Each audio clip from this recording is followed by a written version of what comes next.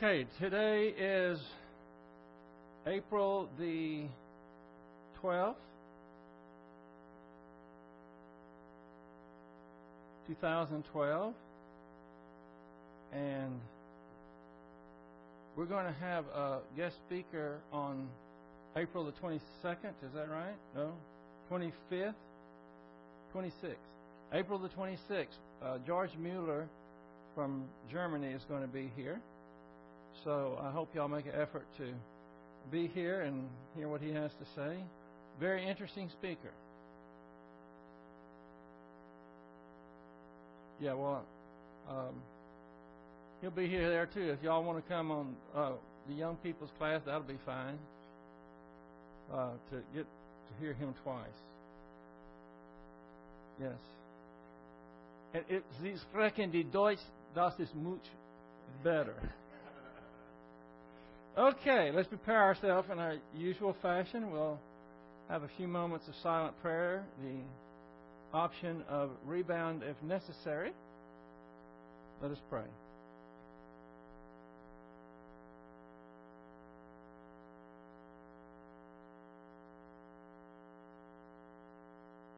Heavenly Father, we thank you for this day. We thank you for your word and for the opportunity to be here to study it. We pray that you will help us to focus and concentrate so that we'll be able to drink it in full measure, for we pray it in Christ's name. Amen. I hope you have your thinking hats on, because I'm going to make you think tonight. If there's anything that you don't understand, if it's a word or a phrase or a concept, let me know and I'll do my best to explain it to you. We're going to start with Isaiah chapter 55, verse 10 and 11, which is where we ended last time. You can see it up here on the notes if you'd like. There's one other thing I wanted to say about this before we left it. Isaiah 55:10. For as the rain cometh down and the snow from heaven, and returneth not thither, but watereth the earth, and maketh it to bring forth and bud, that it may give seed to the sower and bread to the eater. Verse 11. So shall my word be that goeth forth out of my mouth. It shall not return unto me void, but it shall accomplish that which I please, and it shall prosper in the thing whereto I sent it. Now I gave the meaning of this verse from a perspective that sometimes you don't get. Most people read this and they understand that God's Word is alive and powerful, and when it goes out to people, it can reach into the darkest soul and still redeem that person, because it is alive and powerful. And it accomplishes what God intends, which is the salvation or the spiritual growth, the application of the Word when it goes forth. And that's what it means several times, most of the time maybe. But we're looking at it from a different perspective. We're looking at it from the perspective because we've been talking about giving the gospel. Just before this, I said there is a time where you need to realize that this person is not positive, they're negative, and there's a time just to be silent. There's a time to move on, maybe fight another day, or give a chance to someone else. We don't beg, we don't cajole, we don't try to coerce. We just give them the information, and the Holy Spirit is the one that convicts anyway. So what I wanted to explain, and which I did last time, is the other side of the coin with regards to that verse. And if you see the notes down here, it will explain this. When you impart biblical truth to someone who rejects it, you have not failed, nor has God. Very important for us to realize that. Sometimes you go away and you feel rejected, and you feel like you failed. But that is not the case. Because according to this verse, when God's Word goes out from His mouth, it always is going to accomplish that which He pleases, and it's going to prosper whereunto the thing that He sent it. God has accomplished something in you because His Word has prospered you. In other words, it has accomplished something in you, and that is spiritual growth. And so when you go out and you give the gospel or you impart biblical truth to someone and they reject it, it doesn't mean that what God had intended did not occur or that He failed in accomplishing something. The fact is that you are out there on the front lines disseminating biblical truth means that He has already accomplished something in you. And He hasn't failed because He's going to prosper. He's going to prosper you because of what His Word has done in you. You see that? So it doesn't matter where the person accepts the gospel, that's all the better. But even if they reject it or they reject the biblical truth, what God had accomplished is evident because you were there disseminating the Word, which we are required to do. And when we do it, this is pleasing to God and He prospers us. So I just thought I would tack that on a little bit because it can go both ways. When they accept the biblical teaching, that's for the good. Even when they don't, God's Word did not go out void. All right, now, we're going to start something new this evening with regards to getting the gospel right. We use the Word of God as our guidebook, as our directive. We look to it for truth because it is truth. And all of our decisions and our actions and our thoughts, everything that is about us has to do with the Bible. And when we talk to other people about Jesus Christ, about God, about doctrine, we are always using the Bible. And today the Bible is not very popular, nor will you be if you use the Bible. And that's all the more better as far as I'm concerned. I have a friend that keeps reminding me, the fun is where the giants are. And so when you start talking about the Bible, you're going to find very quickly that people are not too fond of talking about the Bible unless they are criticizing it or condemning it. So we can expect attacks on us personally and upon the Bible whenever you say something dogmatically, and then you use the reference point as the Bible, then trouble starts. We can expect it. It's always been that way. I'm going to start with a quote. This is the last quote that we had last time. Any person of ordinary intelligence anywhere at any time can know that God exists as the creator of the universe. Psalm 19:1 through 6 and Romans 1:18 through 20. And since you were here last Tuesday, you know already exactly what that's talking about. Psalms 19:1 through 6 is God's revelation of Himself in the what? In the stars, in the heavenly bodies. Romans 1:18 through 20, we know that every person does what? Yeah, knows there's a God. They know that God exists from creation. So we know all that. And then we go on to such a person also has a conscience in which God has written His moral law. Romans 2:14 through 16. So people really know basically, morally, you might say, what's right and what's wrong. They know it's wrong to steal. They know it's wrong to lie. They know it's wrong to commit adultery and so forth, because God has planted it into their souls.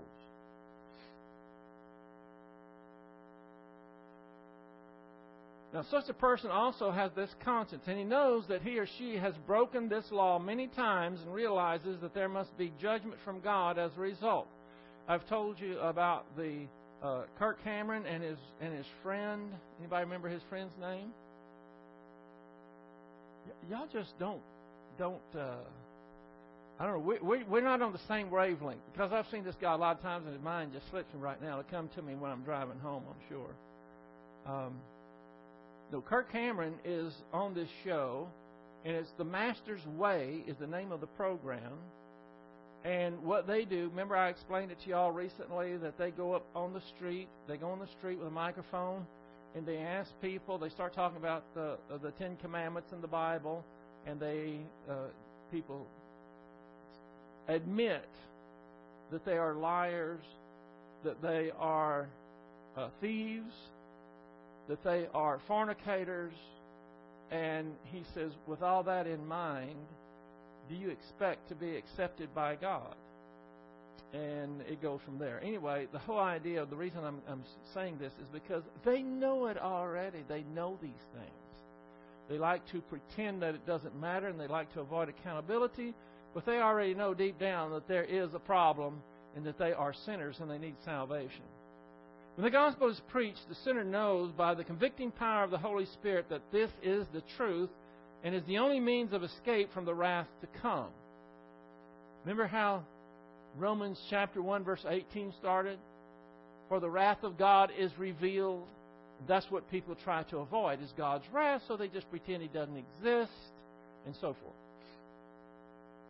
There are, however, many persons who resist the witness of creation and conscience. We should be prepared to reason with them. God offers to all, come now and let us reason together. Though your sins be as scarlet, they shall be white as snow. So if you get out and about at all and you start talking about the gospel, the Bible, or anything else of a spiritual nature, and linking it to the Bible, then you can be assured that there are going to be those who are not going to agree, and they're going to contend with you about these matters. And this says we should be prepared to reason with them. Reasoning with someone means that you have to talk to them. You have a dialogue with someone. It's not that you're on your soapbox or you're behind your pulpit and you're preaching at them. And it doesn't mean that you argue with them. You just simply talk to them and reason with them. Now, the best way to get that started is to... Very good. Now, apologetics. I stumbled onto something today, and I spent 9 hours studying this. Literally. I just broke half an hour for lunch. And there's this one particular theological journal that I was reading, and it was 50 pages long. And it read like what you would think if you were reading a legal document, and it was like full of legalese. It was like that, only in a theological sense. And so I sludged through that for 9 hours to bring you what I have here. I've just took the cream off, and I've got these quotes. And I guess because Carrie and I have been talking to an unbeliever that openly rejects Jesus Christ in the Bible, that it really resonated with me, because so much of what these paragraphs from this article is addressing is a person like that. And you're going to find people like that, and you don't have to go that far to find them, who reject. They'll come right out and say they reject Jesus Christ and they reject the gospel. Now, what do you do with people like that? That's the issue. Well, there's two mainline thoughts that I've gleaned out of these 9 hours. And you'll see them develop as we go through this. But keep your thinking hat on. There is a bit of academic vocabulary in here. And if you get lost or you get kind of antsy, raise your hand, ask me a question, and I'll slow down or whatever. But it's very interesting what is presented here. I never even knew that this was an issue, as you'll see as it develops, until I read this. So, first we start with apologetics. What are apologetics? Actually, defending the Bible falls under the heading of apologetics. I'll give you the definition in this quote. By the way, it doesn't have anything to do with giving an apology. Apologetics generally has to do with the defense of truth claims of Christianity. And you should have a tremendous number of truth claims. You know what a truth claim is? Something the Bible says that you claim is true. The word apologetics comes from the Greek apologia, a term from criminal law and the courts, meaning to make a speech of defense, a verbal defense, a reply to a formal charge, an answer, or a vindication. One of the complaints of the new evangelicals, and one of the reasons for the break to a form of a new evangelical coalition in the 1940s was fundamentalism's alleged intellectual deficiency and inability. Now, let me explain what he's talking about. He explains a little further, but let me just tell you, give you a general idea of what is going down. In the 1940s, there were a group of evangelicals that got tired of people that would, evangelicals, Christians, that would talk to others and give them a proof text. Do you know what a proof text is? Does everybody know what a proof text is? Okay. A proof text is when you go to a verse, one verse to prove a whole doctrine. And they call it a proof text. You try to make a point with one text and you prove it with that text.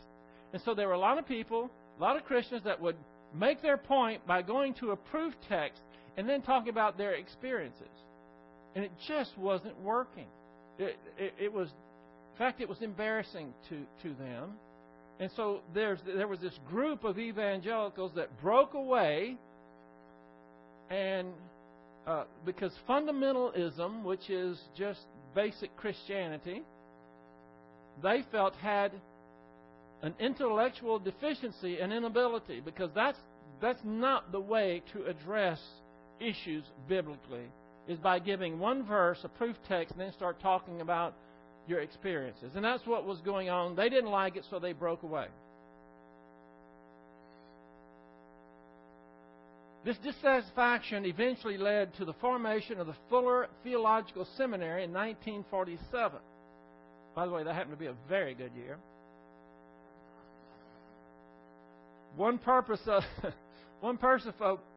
which was to create an academic center and think tank for evangelical apologetics and philosophy of religion. So this group that broke away from the fundamental, the basic mode of Christianity, was going to create an academic center. In other words, they were going to try to be more theologically, academically on target when they approached others with regards to the Bible. The new evangelicals were annoyed with what appeared to them to be evangelism, carried on by proof texting and narrations of personal experiences. This was no way, in their opinion, to make truth claims of Christianity intellectually respectable and to penetrate the culture for Christ. Isn't that what we want to do? In other words, if you're going to go into a fallen, sin-sick culture with just one verse and your experiences, it's not going to do much. It's not going to resonate. It's not going to make a ripple on the pond. They were concerned about that, so that's why they had this Fuller Theological Seminary, and they were trying to have Christians be more intellectually respectable so that they could change the culture, or at least inform the culture. At the center of any defense and propagation of truth claims of Christianity stands the matter of ultimate and absolute authority, an authority for which no greater authorization can be given. Now he's playing the authority card, as we'll see.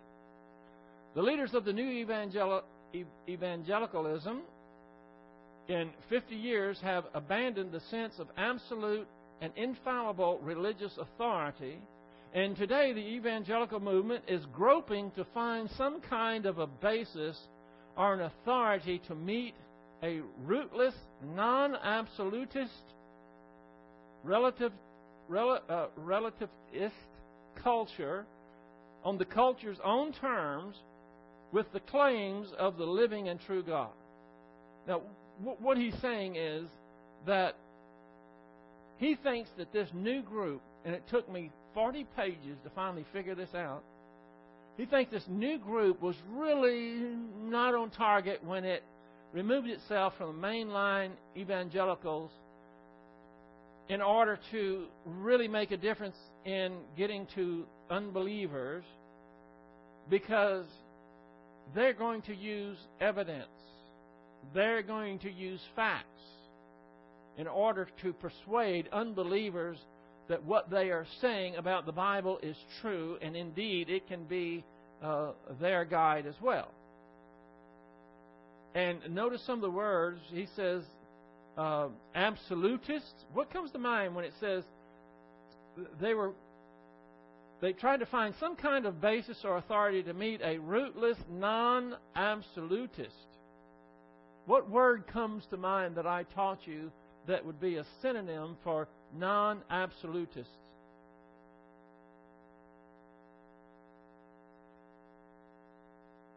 Yeah, but I taught you. I came back from a conference and I showed you what it was. Postmodernism. Remember? Postmodernism is a non-absolutist because the hallmark of a postmodern is that you can't know anything for sure. There are no absolutes, and that's the kind of culture, relativist culture, and that's what goes along with non-absolutist. And he says that where their mistake was, even though he's not saying it here, he showed it later. What their mistake was is they were trying to reach the culture on their own terms with claims of the living and true God. Is everybody with me so far? Some of you look like you are straining. This is what Fuller Theological Seminary was instituted for, why it came to be in order to have a more academic structure to giving the gospel and to reaching a culture that was lost. Because they felt that it was the fundamental evangelicals in the mid-1940s were not doing the job. Okay. Yes.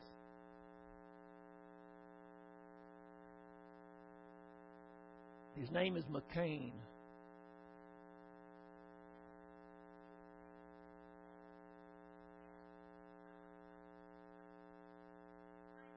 Okay. Okay.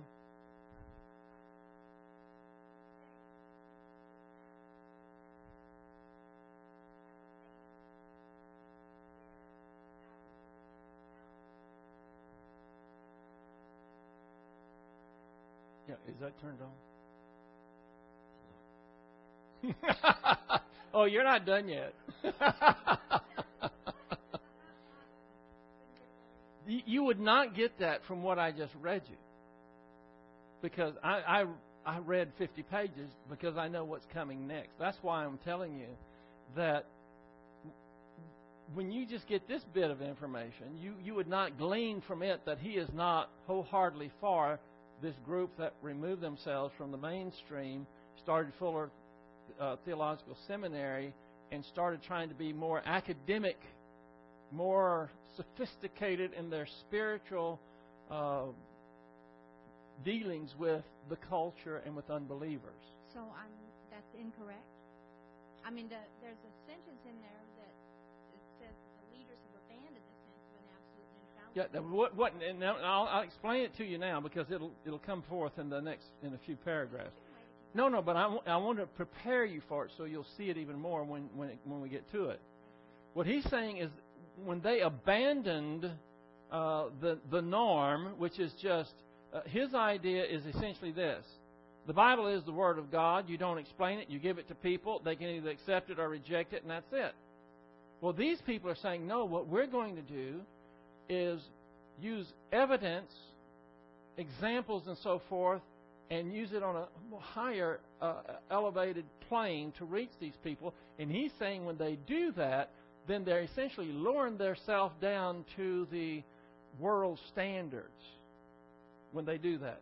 In other words, what we're going to see is anybody that goes to anything outside the Bible to explain or give evidence or any of those type of things, then they have lowered the standard to the world's modus operandi, and he's not a happy camper about it. That's a lot so far just in that, but you're going to see that now that I said it. You can look for this as he's going forth. And what we're going to see, because when I was dealing with this unbeliever, we have to recognize, because, in fact, I gave the young people not long, just what was a week or so ago, 5 areas where you can, the evidence that the Bible is what it says it is. So it's basing it on evidence. And what we're going to see is he's saying, no, you don't go to evidence. That's going outside the realm and putting something other than God's authority in place. You're going to the world's authority then. Let me just keep going, and that will become more evident. It's not oversimplifying things to say that all methodologies of apologetics, remember what apologetics is, it's essentially defending the faith, can be classified in one of 2 groups. Now, anytime you defend the Bible, you're going to be in one of these 2 groups. The first includes those who accept the Scriptures as sole authority consistently. In other words, when you go to talk to people about the Bible, you're going to have some that already accept the Bible as the Word of God. And you're going to deal with them in a certain way, but there's going to be others who don't accept the Bible as the Word of God, and then you're going to have to be in a different mode. So it includes the other includes all those who substitute something other than the Bible as the ultimate authority. The latter may appeal to authorities such as logic. At any rate, it all boils down to language. And you have to go to the highest authority. The Bible is the highest authority. And if you go to examine the truth of the Bible, so we should use the Bible, not go to other sources and elevate the Bible. This beam as you say using the He would say, now you're raising the arm, take up and bring it in. No, you give him where do I go from here? I remember what this on, but until page 47. The apologetical methodology. All right, let me break down. I know it. You know what biblicism is. About opinions about everything. It's no different. Any doctrine, something that you've already made your mind way it is. Biblicism, meaning what he's meaning is only and presupposition means that he's going to go on this presupposition that this is God's word. And if others don't believe that, it's too bad for them, but they're not going to go anywhere else. So my presupposition that this is the word of God. And I'm going to explain it. Y'all got it? Okay. It's that the living God authority ceases to be such important form of creature validation arrived at through purely human wisdom, and to be you dilute, you harm the authority of your person. You can't have it as it is making sure back you with this through a cognitive process where the side will accept there is cognitive must take place. But he's saying any cognitive process. But if you validate, don't you validate things before you accept them? This methodology, for what author is given, is that the existing in self-contained and self-insurers outside of the listen, just the thought would capture what an axiom is drawn, i.e., an overt testament sustainer and God use he or some theology and apologetic. I use here to find the Bible certain that provisional irrelevant windbag, but it says when you see that faith, the Bible's authority that if empirical said Christ is and this is by reasoning. What was the Bible like that? Verification presupposes divine authority. Call this logic. Assistance outside the Bible charges proving the Bible. It appears verifies through this cognitive outside the Bible authority, but then yours not on the internet. Provision. It's just a provision to one who would make this speak a lot. He tested or determined and are when the process in your mind by the way see this is being italics. Now, when someone receives information, they go through an automatic process in their mind to determine certain things about that information. Is it good or bad, helpful or harmful, true or false, useful or useless? This is done on the basis of our own value system, norms and standards, and the evidence supporting the information. Isn't that true? I'll give an example in just a minute. Sometimes the evidence can be so convincing that it can change what we previously believed. It is not a matter of authority, but choice. You got that? When we're talking about evidence, it's not a matter that the evidence is elevated above the Word of God. It's not a matter of authority. It is a matter of choice. And he doesn't like that idea, which I'll show you in a moment. Here, this shouldn't be in italics. I'm going on to make an example here. When one is persuaded to buy a new car, it is not because the salesman or the evidence he presented had authority over the buyer. It's because the buyer chose to buy the new car based on the facts that the salesman pointed out, like price, gas mileage, comfort, and style. Isn't that true? Did you ever go away after you bought a car thinking, well, man, that guy had authority over me. Brought out those facts, and I submitted to those facts. It's not an issue of authority. It's an issue of what facts, the evidence. He gives you evidence of what to buy. Okay, now this is real important, this part here. Whoa! Okay. All I was trying to do is italicize it. There you go. Okay. When one is persuaded to believe the gospel, it is not because of the Christian, that would be the Christian that's giving him the gospel, or the evidence he presented. It's not because that either the Christian or what he presented had authority over him. It is because the person chose to accept the biblical facts and because of the convicting ministry of the Holy Spirit. You got that? Nobody believes the gospel until they hear some facts. They have to have some information. And then with that, they have to have what we call common grace and efficacious grace. The Holy Spirit is the convicting ministry. This is very important for you to understand, and you need to jot these down. If you don't have them, you're going to wish you did someday, because these have to do with the convicting ministry of the Holy Spirit. John chapter 16, verse 7 through 11. Anybody know what that's about? Christ is telling let's turn to it. I want you to see it. John chapter 16.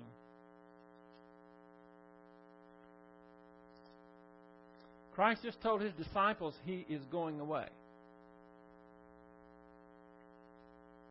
Now, what I'm doing is substantiating the statement that I just made.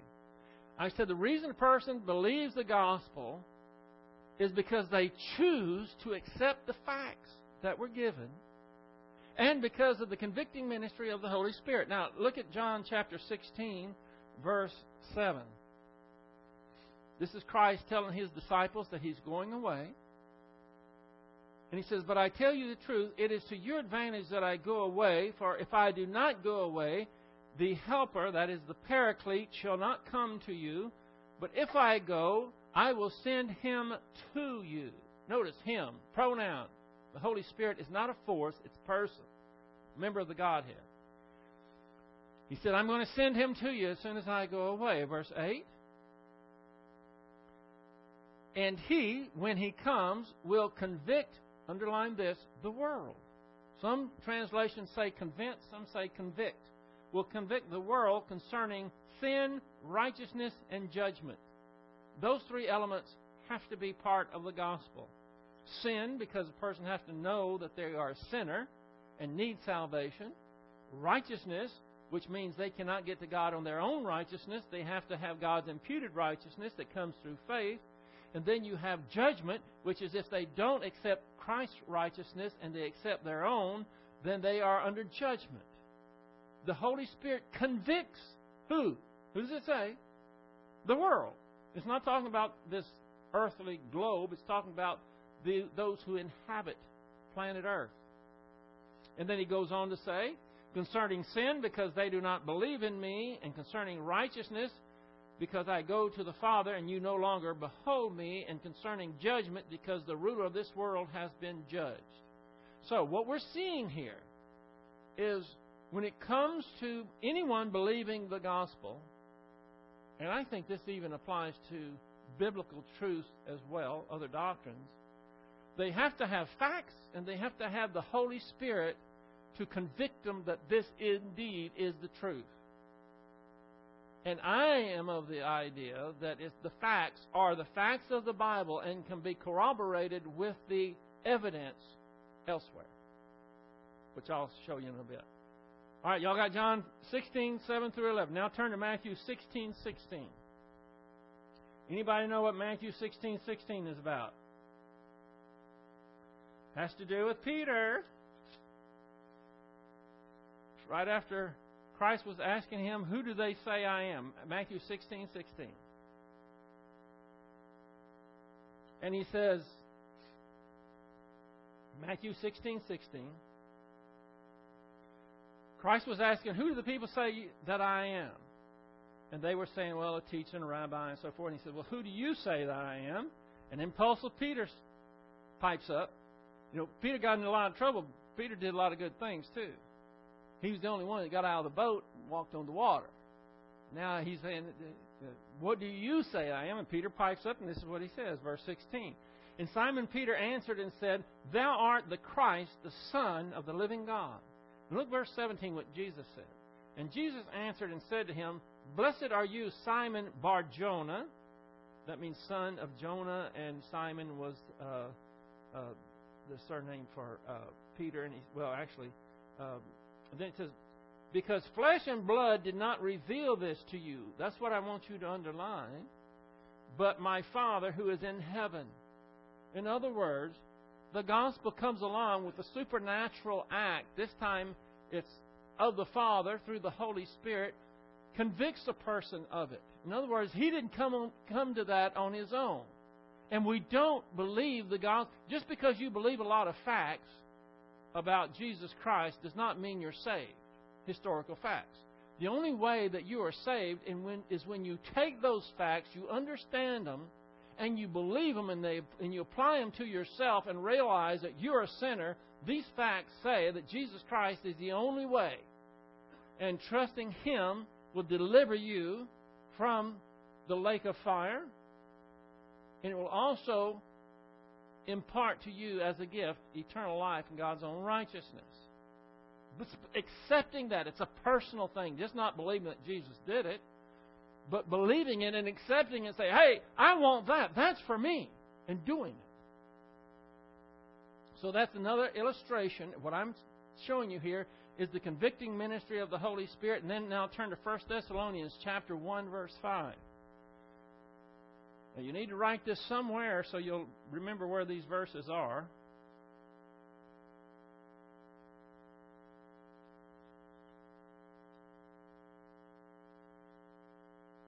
Remember, all the T's are together. That makes it nice. 1 Thessalonians chapter 1 and verse 5.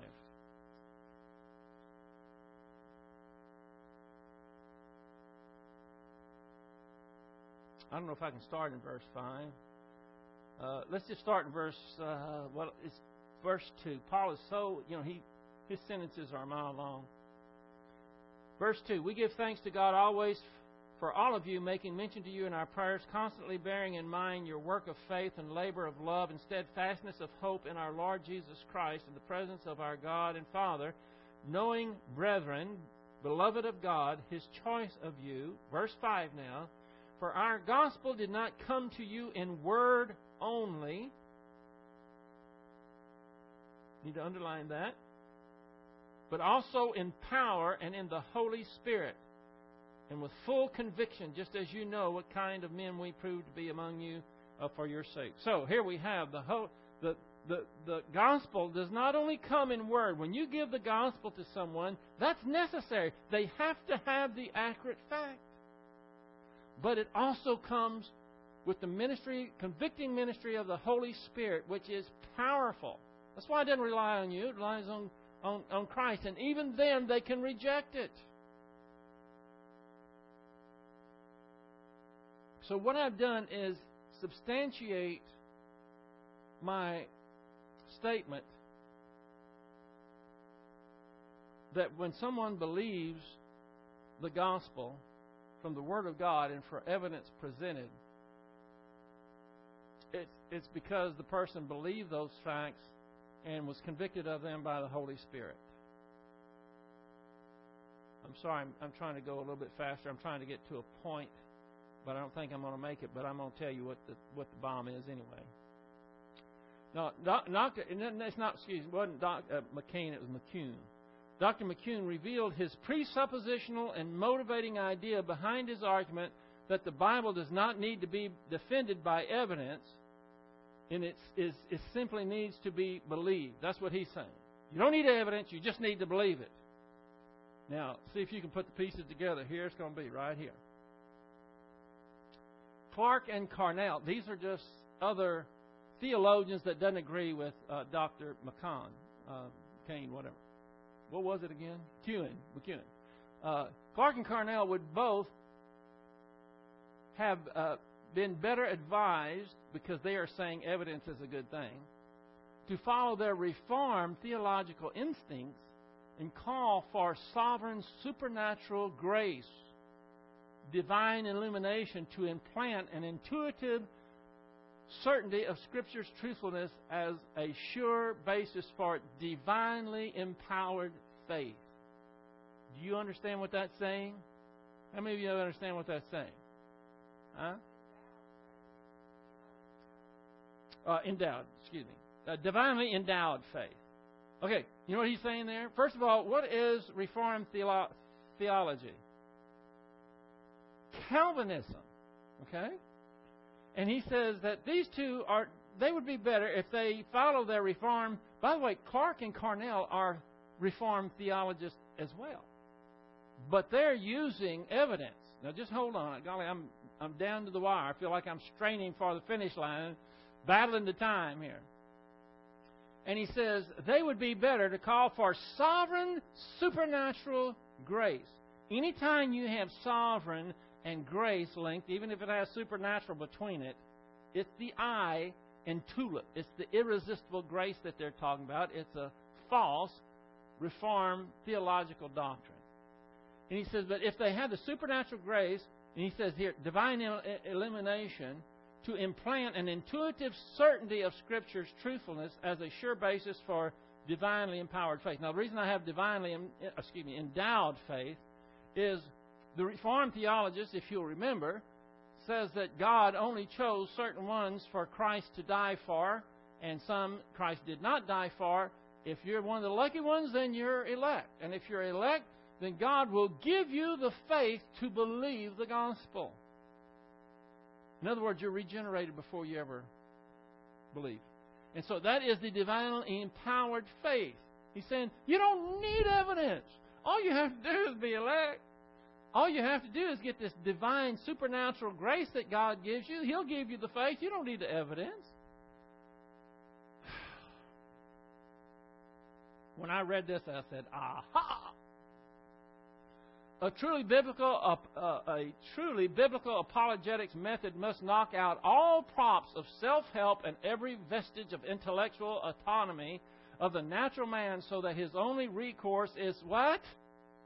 Sovereign grace of the loving God. By the way, sovereign grace, loving God, that's a oxymoron. Who has revealed himself inerrantly in the self-accrediting Bible. So he's saying, don't worry, knocking out the self-helps. The self-helps would be the evidence that we go to. Archaeological, prophetic, scientific, the inner workings of the Bible itself. The inner. All right, I think this is going to be my. All right, this is where I'm making my conclusion here. Y'all have done pretty good. You've got a kind of one of these looking on your face the whole time, but that isn't necessarily a bad thing.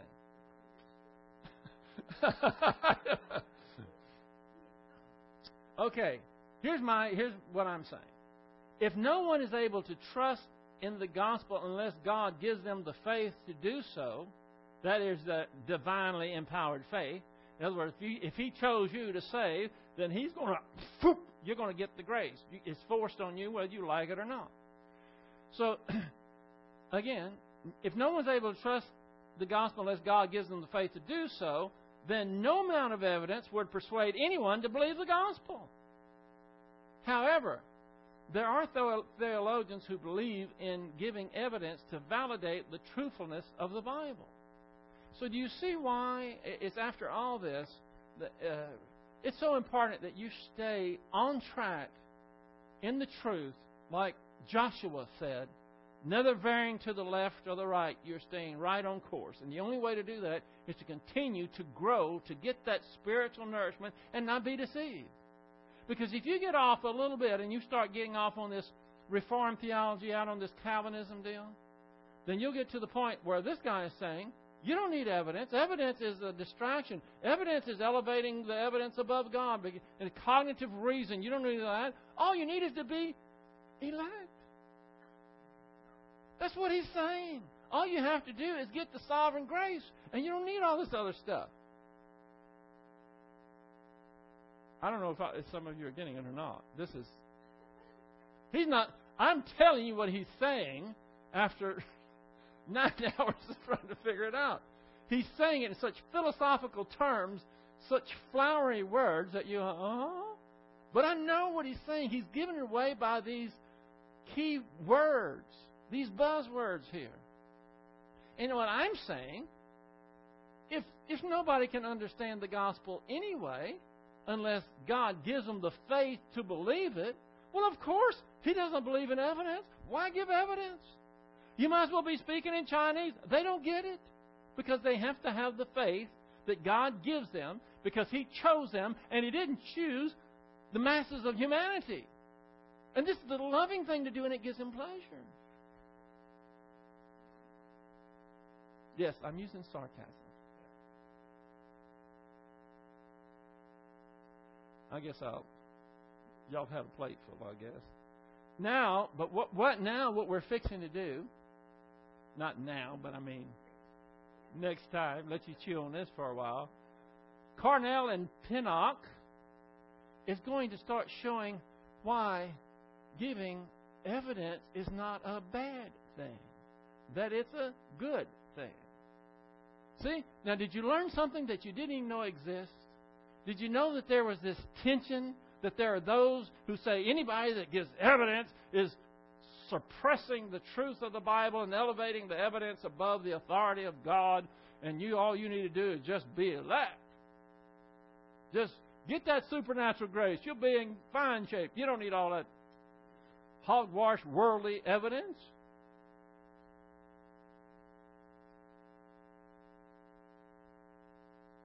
You need that divinely endowed faith. I guess if you know what Reformed theology is all about, the two guys that I mentor back here on Sundays that know all about this, they would just be eating this up. And this is the first time, I don't know when they're both not here. They would be back there, they'd be just, well, that's all right. They'll get it. Okay. So, evidence is fine. In fact, I encourage you to use the evidence of the Bible itself. And next time you're going to get a breath of fresh air. See, wasn't this kind of confining, just kind of stagnant,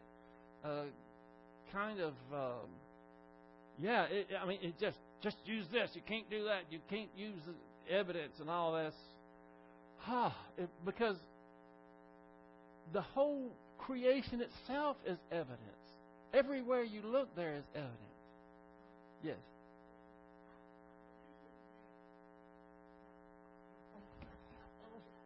That Calvinists, a lot of times, are sneaky about this because I didn't realize when I was with Calvinist type situation that they, some of them don't even know it, but when you ask questions, they don't really like it. Now, I used to think it was because they didn't know the answer, but maybe they would a lot of times say, you just don't have enough faith. Yeah. And that's why you're so asking so many questions, which I do. Yeah, well, you're going to find not only in Calvinists, but a lot of people don't like to be asked questions. Just like you said, they don't know the answer, and they don't like to be asked questions they don't know the answer to. Right. But when anyone says with regards to salvation, eternal life, that you don't have enough faith, what have I said so many times? Every one of you ought to be able to say it just as well as I do.